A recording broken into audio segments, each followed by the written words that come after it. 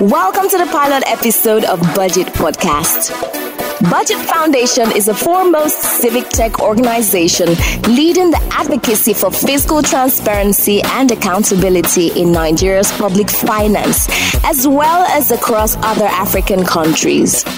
We play an active role in project tracking and implementation in Nigeria's 36 states and also have a series of tech products that help citizens to follow the budget and government spending, thereby holding elected officials accountable. Join us every month for conversations on grassroots engagement, governance, public finance, budget analysis, project tracking and service delivery, extractive transparency, and social innovation. So, sit back and enjoy the episode.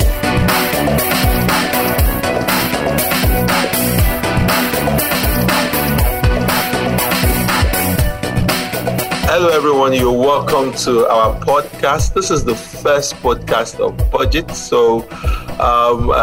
we're glad that you're a listener to this podcast. We're going to talk around issues, we're going to talk about situations or things that matter to Budget. Budget is an organization that is focused on transparency and accountability, citizen and institutional engagement within the Nigerian space.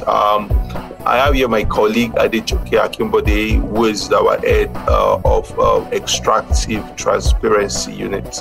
And we're going to go on to different issues. Our focus today will be on the Petroleum Industry Bill.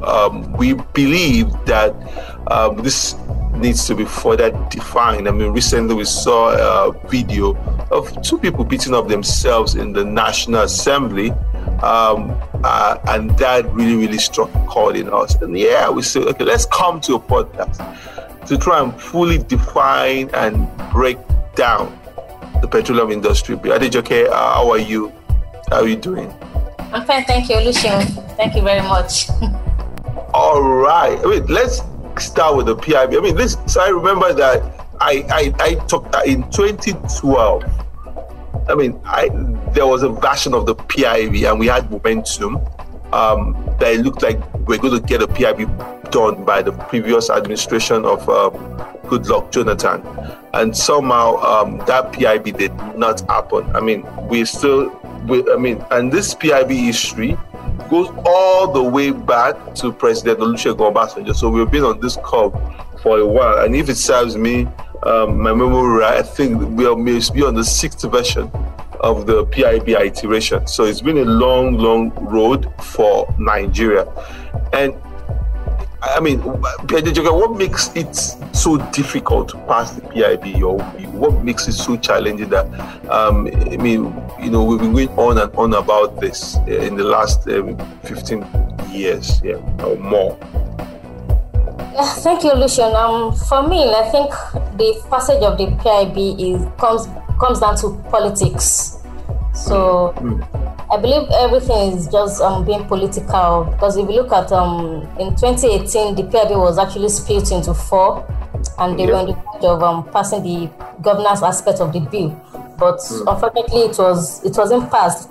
The president did not assent to it. And if you look at some functions of some institutions in the PIB, their functions and roles, I think, to me, I believe that's why they didn't assent to it, because they are trying to cut, to reduce power of the minister and all. So at the end of the day, I think it's just being political. So it's political because the PIB is one of the most controversial bill in the assembly now, since over 20 years ago, and one will be wondering why a particular bill is just lying down, a bill that we know that will be beneficial to virtually everyone in the country, and it's been lying down for over 20 years without being passed, if not political. So what else? Yeah, I mean, so let's bring back our listeners. I mean, this is the 28th year, so the first effort to pass the PIB actually started in 2001. So we're on the 28th year of the process of passing of the PIB.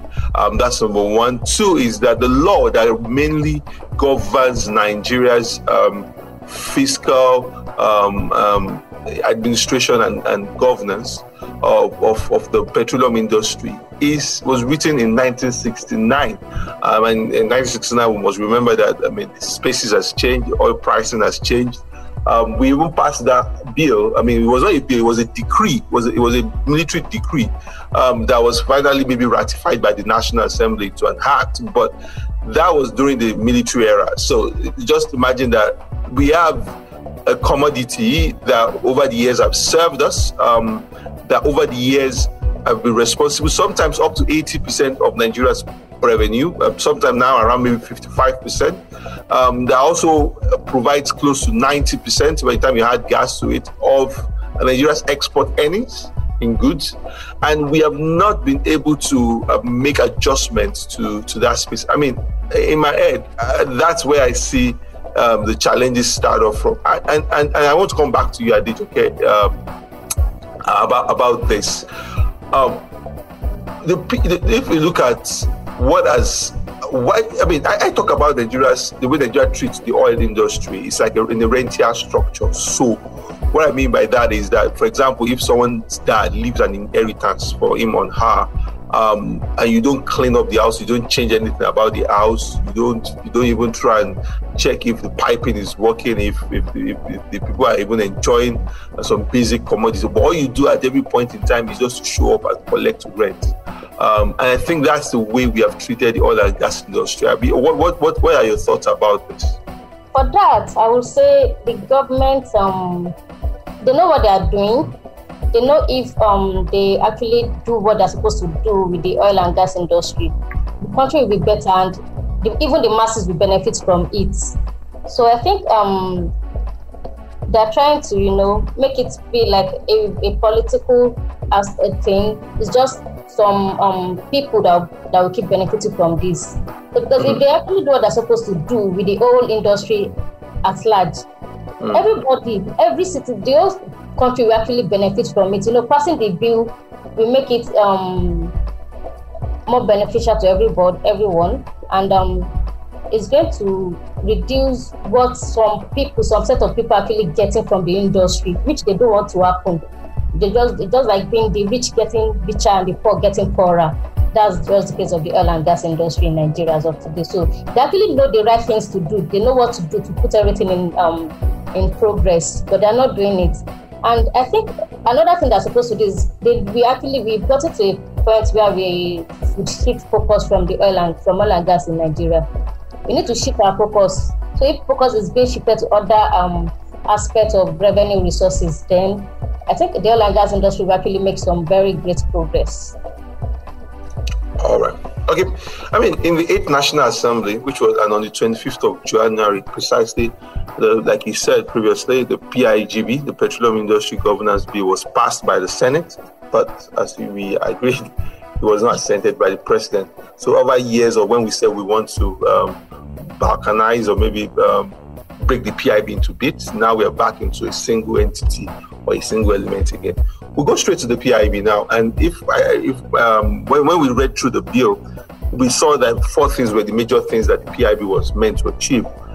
There had to be governing institutions that the PIB had to deliver, which are going to be the regulatory institutions in some sort of way. What replaces the DPR and even NNPC, because NNPC in some aspects is also a regulator within the current industry structure that we have right now. Provide a commercially oriented and profit-driven national petroleum company. Now that's a whole lot, because until recently, NNPC has been a serial taker, not a giver to the Nigerian government. There's been perpetual losses, and we've gone on and on with projects around that. NNPC losses are mainly driven by inefficient refineries, and also by the cost of its operational structure. It's just too high, and we'll touch a bit about that on NNPC. And the third one is to promote transparency, good governance, and accountability. That sounds like a good buzzword. Nigeria always says that we're going to promote transparency and good governance until you ask for accountability, and nobody wants to really answer. And the fourth one was to foster a business environment conducive for petroleum operations. There's so many things that this PIB want to achieve, but we've put it in fourth institutions, the profitability of NNPC, a little bit conversation on transparency and accountability, and also create a viable business environment. Now, there are what you call institutions. And we have put out the five institutions that we have seen in the petroleum industry. One is the Honorable Minister. No, there's this audio that says Honorable Minister is okay off your mic, Honorable Minister has been on this bill. I think the contention of this bill has been around the powers of the Honorable Minister. What's your take on this before we go to others? Yeah. So my take is the powers of the minister needs to be checked and reduced. And I think that was what they did in the PIGB in 2018. And personally, I feel like that was why the PIGB wasn't assented to, because some powers of the minister was actually cut off. So, and another thing they should do is that I don't believe in the president being the Minister of Petroleum Resources. Okay. He can be the president and also be the minister of one of the, let's say, the powerful, agency we have in the country. Why can't sorry to cut you. Why can't the president be the Minister of Education? Why can't he also be the Minister of Health? Why Minister of Petroleum? Why Minister of Petroleum, where we actually get our revenue from, the major stake of our revenue? Why is the president why should he be the Minister of Petroleum? I think that's the first thing they actually need to look into. So I personally thought that would be part of what they will include in the bill, like some persons that cannot be minister. But then this is Nigeria. So we can go back again to remember that in the PIGB there was a conversation to remove that discretionary power, and I think this is the major thing Nigerians need to understand. There's some extent today that we have gone back and forth. I remember we had the PIB infographic by budget in 2013. Those were the times when we felt there was a bit of momentum on the Goodluck Jonathan side. Yes. And it comes back to the first thing. We've treated oil like it's everything about Nigeria. So even when you talk about the budget, you hear oil and non-oil revenue. When you talk about exports, you hear oil and non-oil exports. So oil is like the defining term when it comes to Nigeria's fiscal and monetary space, which is why we have even failed to develop it every other sector. So if there's an emergency in the oil industry, there's also an emergency in education. So why can't the president choose to be the Minister of Education and be president? But from Obasanjo was also Minister of Petroleum for a while. He didn't appoint one. It was only Goodluck Jonathan, if I remember, appointed Mrs. Desiani, Alice Madwike, as the substantive Minister for Petroleum. What we've had either by Kachuku in the last 4 years, or currently as we have right now with Mipresiba, has always been Minister for State, which means that the entire oversight of that industry still lies fully within the president. And that kind of outlier is one of the first problems. And that's because there's an history around acreages being given out to people. So in the PIB, the current PIB that we have, there's still that problem still stays there. Because the PIB says that the other institutions that are there, which includes the midstream, downstream, Petroleum Regulatory Authority, which we think will regulate all the entire midstream, which is the pipelines, the entire downstream, which is the distribution itself, or the upstream regulatory commission, which is going to take over on the drilling, prospecting, mining, and also production. That entire, whatever licenses they are given in that place, is still subject to the approval of the minister. As an institution, as a bureaucracy, they are not allowed to say we have done it or we've done it. And I think the bill was silent about when the minister rejects the final winners, maybe of a bid or of an auction. What does that look? Or even when you have it in your mind that whatever you're trying to do, there's a silent note that would the minister like to see this, or would the minister love the world what we have made as a decision? That begins even to corrode the institution gradually and itself. And I think that's something that, as we have seen, gone up and down and up and down. And we have examples of this. And I will come back to your editor. One was an example of, we have a woman, and I'm not going to mention names. There's been conversation about how she was just an hairdresser to the wife of the president, and the next thing, boom, the oil block was, got on a lapse. And that's the difference in Nigeria. You can be a pauper yesterday, and with the stroke of pen of the president or from the minister, somehow you find yourself rolling in billions down the line. And we have also even have the issue of OPL 245, which has become a big issue. That we have even a court sitting in Europe around a minister appointing or awarding a oil license or an oil lease to himself, and somehow he avoided it with a pseudonym in a very complex arrangement. And finally, when the tenure of General Sani Abacha ended, because he was minister during Sani Abacha's time, when that era ended, we found out that he came back again and said, "Oh, this oil block, finally belongs to me," and so connected people within the political class itself. And then we had back and forth till when we now have cases now of that there's been corruption, bribery, and everything in OPL 245. Why do we think, you talked about politics, you've talked about political economy. Is this still around? Is this part of the PIB, which is very, very significant? Is it still all around the issue of that the minister must, the oil industry must be a place to distribute privileges, or to be a place to distribute opportunity for people? Why are we fixated that the minister has to be extremely involved, in the final decision making for oil licenses or for midstream licenses? Why do you think we are fixated on that? So in an ideal situation, I feel like the minister should be able to delegate tasks. This agency is responsible for license. Let them do their work. You don't need to meddle into their business. The minister might not even see the final people they want to give license to, probably until when it is being published for the general public in an ideal situation. But of course, even those people will not want to make that mistake, because everybody wants to keep their job, Everybody wants to probably do something that will make my boss. I don't want my boss to be angry. I have to dance to the tune of my boss always, whether it is what I'm doing is right or wrong. So in an ideal situation, it would be like that. But of course, in a country like ours, everybody is looking for favor. Everybody wants to. I want to be on my boss's good side always. So I don't want So they have to dance to that tune. So I think that the minister shouldn't meddle in things like this. Really, license, awarding of license and oil rigs and all should be the list of the minister's problem.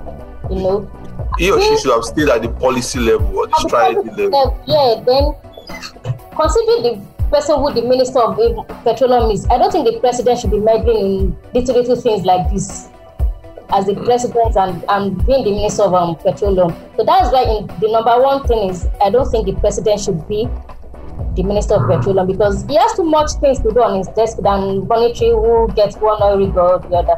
So, but in Nigeria, everybody, these are my people. You never can tell. The minister will even have his own list that, okay, these are the people my people must get license, whether they qualify for it or not. The people holding the license, they don't have any choice. They have to dance to his tune. They have to give it to them. So that is it. So everybody knows what is at stake, and they know if they don't do that, their job is at stake. At most, it's at stake. So they won't want to make that mistake. They have to do what the minister says they should do. So the powers of the minister needs to be reduced to the barest minimum. Yeah, it needs to. Let's go that section again. It says it talks about having a fair, transparent, and competitive bidding process. It talked about the commission may publish a licensing program plan, and I don't think that word "may" should be there. It should or shall.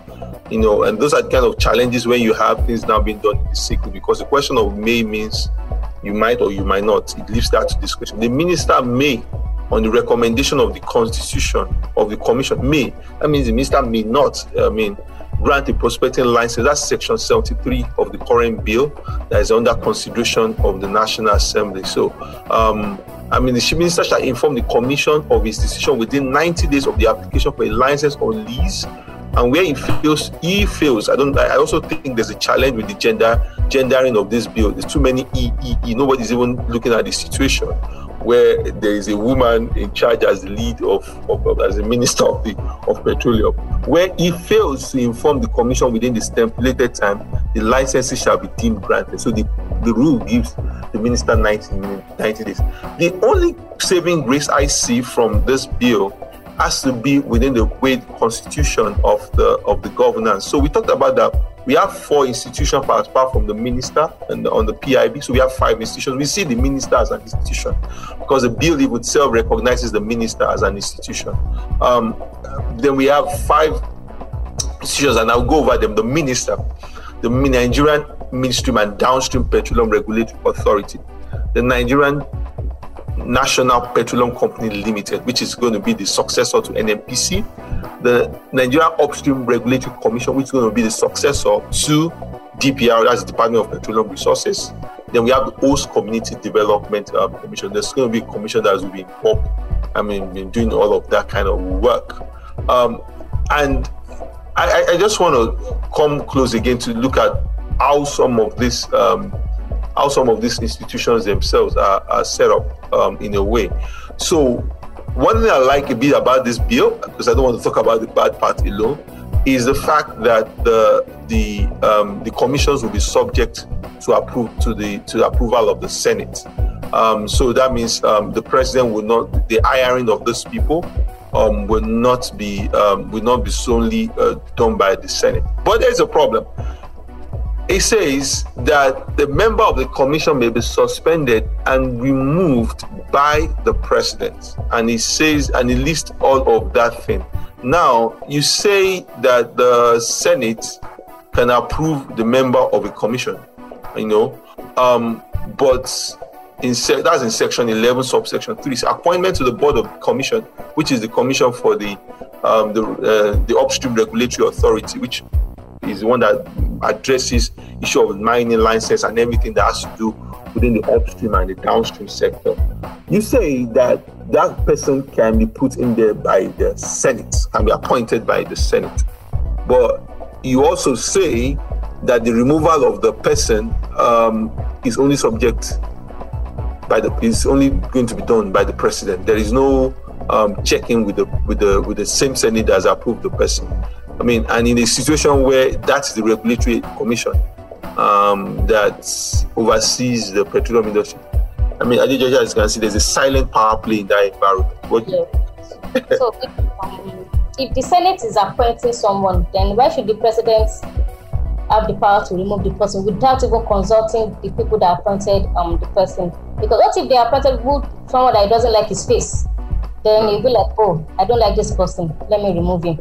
And look for one person excuse and remove the person. So I think even if the president is not right, but even if the president feel like he wants his candidate there, he can make recommendations to the Senate that okay, I feel like this set of people are capable. And when the Senate, when they do their their normal way of appointing people, he might block him. Probably one of his persons might even be appointed. He can actually make recommendations to the Senate, but he shouldn't have the full authority, the full rights to remove anybody without consulting the Senate.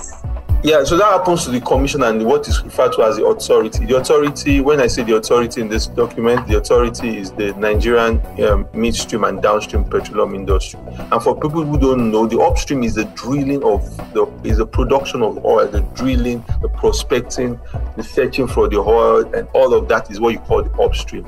The midstream is the movement, so the piping, the transmission of that oil production and moving across piping and across channels, maybe up to the point where you are either passing it domestically or you are moving them, or trading them for offshore exports. That's the midstream. Then the downstream is the distribution, the one you buy, the one that is stored in tank farms, the one you buy at your filling station, the one that is marketed or imported to you. That exactly is what we call the downstream. We're going to touch. We've touched on the minister and the political economy of that, and we made a point in that. We made a presentation with civil society on the on the current PIB and some of the issues we have here. And now the discussions we are discussing here where it was in that memo that was provided to the PIB, to the committee overseeing the PIB. One of the things we also said that is also we should know is that the rule, I don't know how this works, as in the case of a national emergency, the minister shall have the right of preemption. So that means if there's a national emergency and there's a need for maybe oil production Nigeria needs, maybe let's say we need petrol, and maybe there's a shutdown, the minister has the right to take some of these petroleum products and use that to solve the issue of national emergency. But no, those are things that you have to put in extreme cases. It should not just be the norm. And we've talked about the institutions and the NURC, which is the Nigeria National Upstream Regulation Commission, and that's all going around the issue of keeping the registers for licenses and leases, management and administer of the data, regulatory of all of that. Then we talked about we also manage what they call the Frontier Exploration Fund. So that would be 10% of all rent on petroleum licenses and mining licenses. Then we also have the downstream, which we have a chief executive. They will submit their budget to National Assembly, and that will be done by distribution of all the licenses and things like that. So they will take the part of NNPC, what NNPC does with the PPPRA, and what the NPC does with his PPMC previously, the PPRA, bunch all of that together, and they'll be responsible for permit and authorization and licenses as required across board. There's also a fund that's called the Midstream Infrastructure Fund. That will be 1%. So definitely all petroleum products, we have 1% tax. And I don't think maybe Nigerians know this. So maybe if your oil price, if your fuel price is 100 naira, the federal government will put a 1% value with naira on it. So that, and they said that will be related to investment in government-owned infrastructure, such as processing, storage, and transportation of oil industry. So there are some taxes that will be borne on Nigerians. Let's touch briefly on NNPC. I mean, this is the monster inside this bill, and when we look at the PIB, it looks like the PIB is being pulled on different sides. And what I mean by the PIB being pulled on different sides is that you have the oil producers themselves. They have an association. You have the NNPC as his own interest. You have government as in their own interest. You have people in the national as their own interest. So there's so many interests in the PIB where it's structured. And but I think the biggest interest in that in NNPC. But the first question I always ask people is that there are two problems here. One is that NNPC itself should be an entity that not just acts on behalf of government, but is even generating revenue for the government. That's number one. And number two is that can the structure of NNPC as it is right now, can it survive in a private structure? Can NNPC, if it is a business and not just a state oil company that is acting on behalf of the government in separate elements, can NNPC itself survive in a private arrangement as it's structured right now? Are you okay? It cannot. It definitely cannot, because the structure of NNPC as it is now, is not even profitable. So if it's a private entity, then I'm sure they will have shut down the business a very long time ago.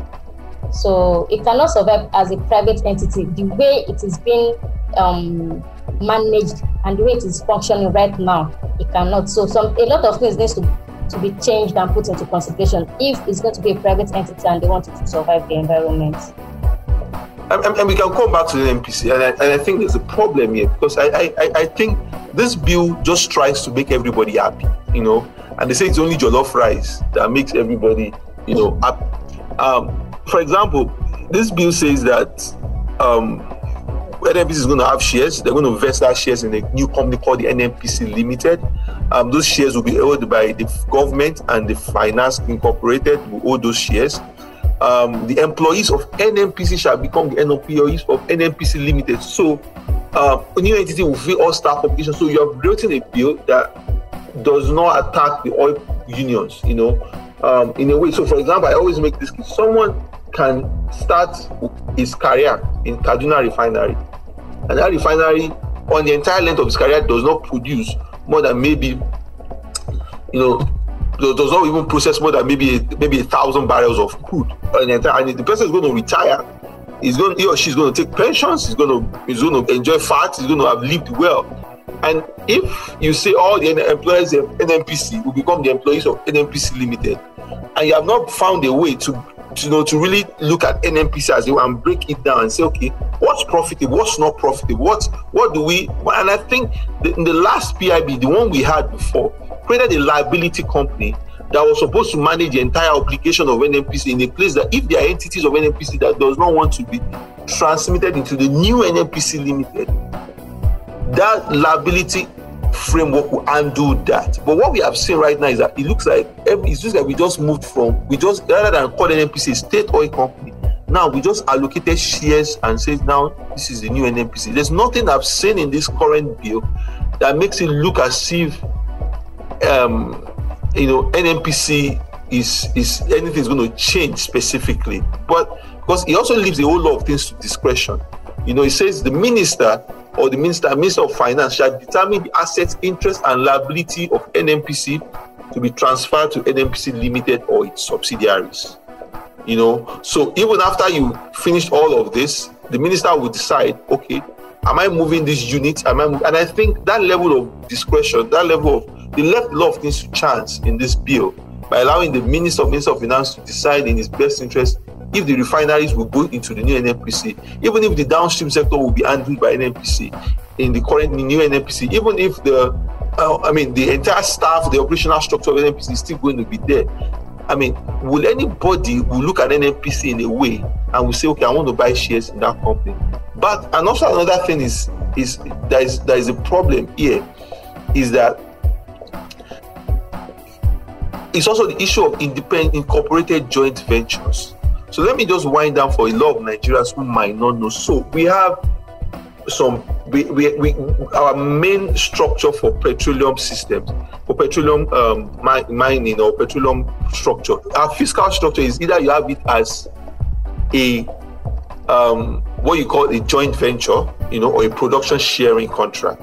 A joint venture, like you can hear the voices, that means NNPC and the oil producers, maybe the IOCs, are jointly doing stuff together. While a production sharing contract means that you put all your money, you go and explore the field, and the government has now a tax on your profit and also has a bit of equity as we go. So in the joint venture is more like equity. In the production sharing contract, it was more like produce, deduct your costs, then we'll tax the remaining out of all of that. That's the separate structure we have.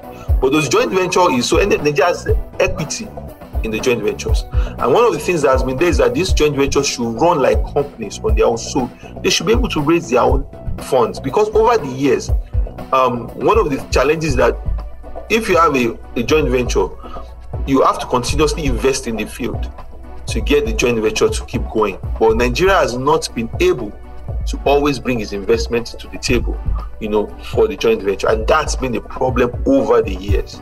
And now that there is even no timeline, specific timeline, something we saw in the previous bill, that the incorporated joint ventures should, by the specific time, should be incorporated, and they should be able to stand on their own, raise their money, raise their debt, and maybe somehow they begin to operate in a way like a production sharing contract. Okay, what do you think of that? Like I was telling someone last week, I said the NNPC and the new NNPC Limited is just I said that's just a change of name. Nothing really different in what they want, in what both companies would do, what NNPC was doing and what the limited company would be doing. Because if you are saying you are going to transfer the employees, you are going to, the Minister of Finance and the Minister will determine the assets that will be transferred and all. We all know that NNPC as it is today, most of the assets are not profitable. So there's nothing to determine again. We already know the subsidiaries that are functioning, that are making profits, and the ones that are not making profits. So there should be a total overhaul of the old NNPC before they can transfer anything to the new NNPC Limited. So I'm going to question. Let's assume that I work in a refinery, and they say this is the new NNPC Limited. And you say, okay, we are sorry, maybe we don't want to transfer the refineries to the new NNPC Limited, because we don't want the NNPC Limited to have them. But you say all the staff are still NNPC limited staff. So what exactly will those personnel be doing? That's my question. I begin to wonder. So why is no one thinking about this? But like I said, it looks like a bill that just tried to make everybody happy and excited, just because you want it to have passed. But it doesn't look as if we are pushing for efficiency as it should be. Let me get your final point on this. Because let's take the refineries for example. So the refineries have they've never been profitable for a very long time. And so we are now transferring the same set of the same refineries, the same set of people working there to the new limited. I see that's transferring a very big problem to the new company, because they need to actually look at, okay, so Kaduna Refinery, for example, is not profitable, and we have let's say 1,000 workers. What do we do? Then they need to cut their staff. Fine. So people will be affected. It's not a new thing in Nigeria that they disengage people everywhere, and they need to cut their staff. Probably maybe those that have spent 20 years and above should leave and leave the younger ones. Or maybe there should be some criteria that they will use. They can't just transfer the staff and to the new limited when you know that even the assets you're actually giving the new company is not profitable. And before the new company can make it profitable, to take a long while. So why are you giving them a problem? I say that's a very big problem to the NNPC Limited. They are doing all those. You need to look at NNPC as it is now. Amendment. So you want to transfer anything from it to the new NNPC Limited. Might take a lot of time. All right. Finally, this is a 2-part series. We're going to take a break and we'll come back in the second part series, and we're going to look at issue of host community. That we beat. In this episode, we've looked at the minister. We've looked at NNPC itself. Looks like it's just you're just working across rooms and nothing much is going to be changing if you're moving employees and assets. If you have not even set a timeline for the incorporation of the joint ventures that the federal government over the years has not been able to properly fund. And we've also now looked at into all the agencies and also around where the president can appoint someone subject to approval of the Senate. We have allowed the Minister of Petroleum or the President to be able to remove the person without even oversight. That gets us a bit worried and gives in terms of independence to the agency itself. So we will stop here. And thank you so much for listening to the first part series for our podcast. We hope you enjoy it. We would like to have your feedback. Please send us a tweet at BudgetNG, or on Facebook. It's also called BudgetNG, or on Instagram it's BudgetNG, and we'll be glad to hear your feedback on the current Petroleum Industry Bill. Thank you. Adejoke, you want to say goodbye to everyone? Yeah, thank you everyone for listening, and do join us some other time again. Thank you. Bye. Have a good one.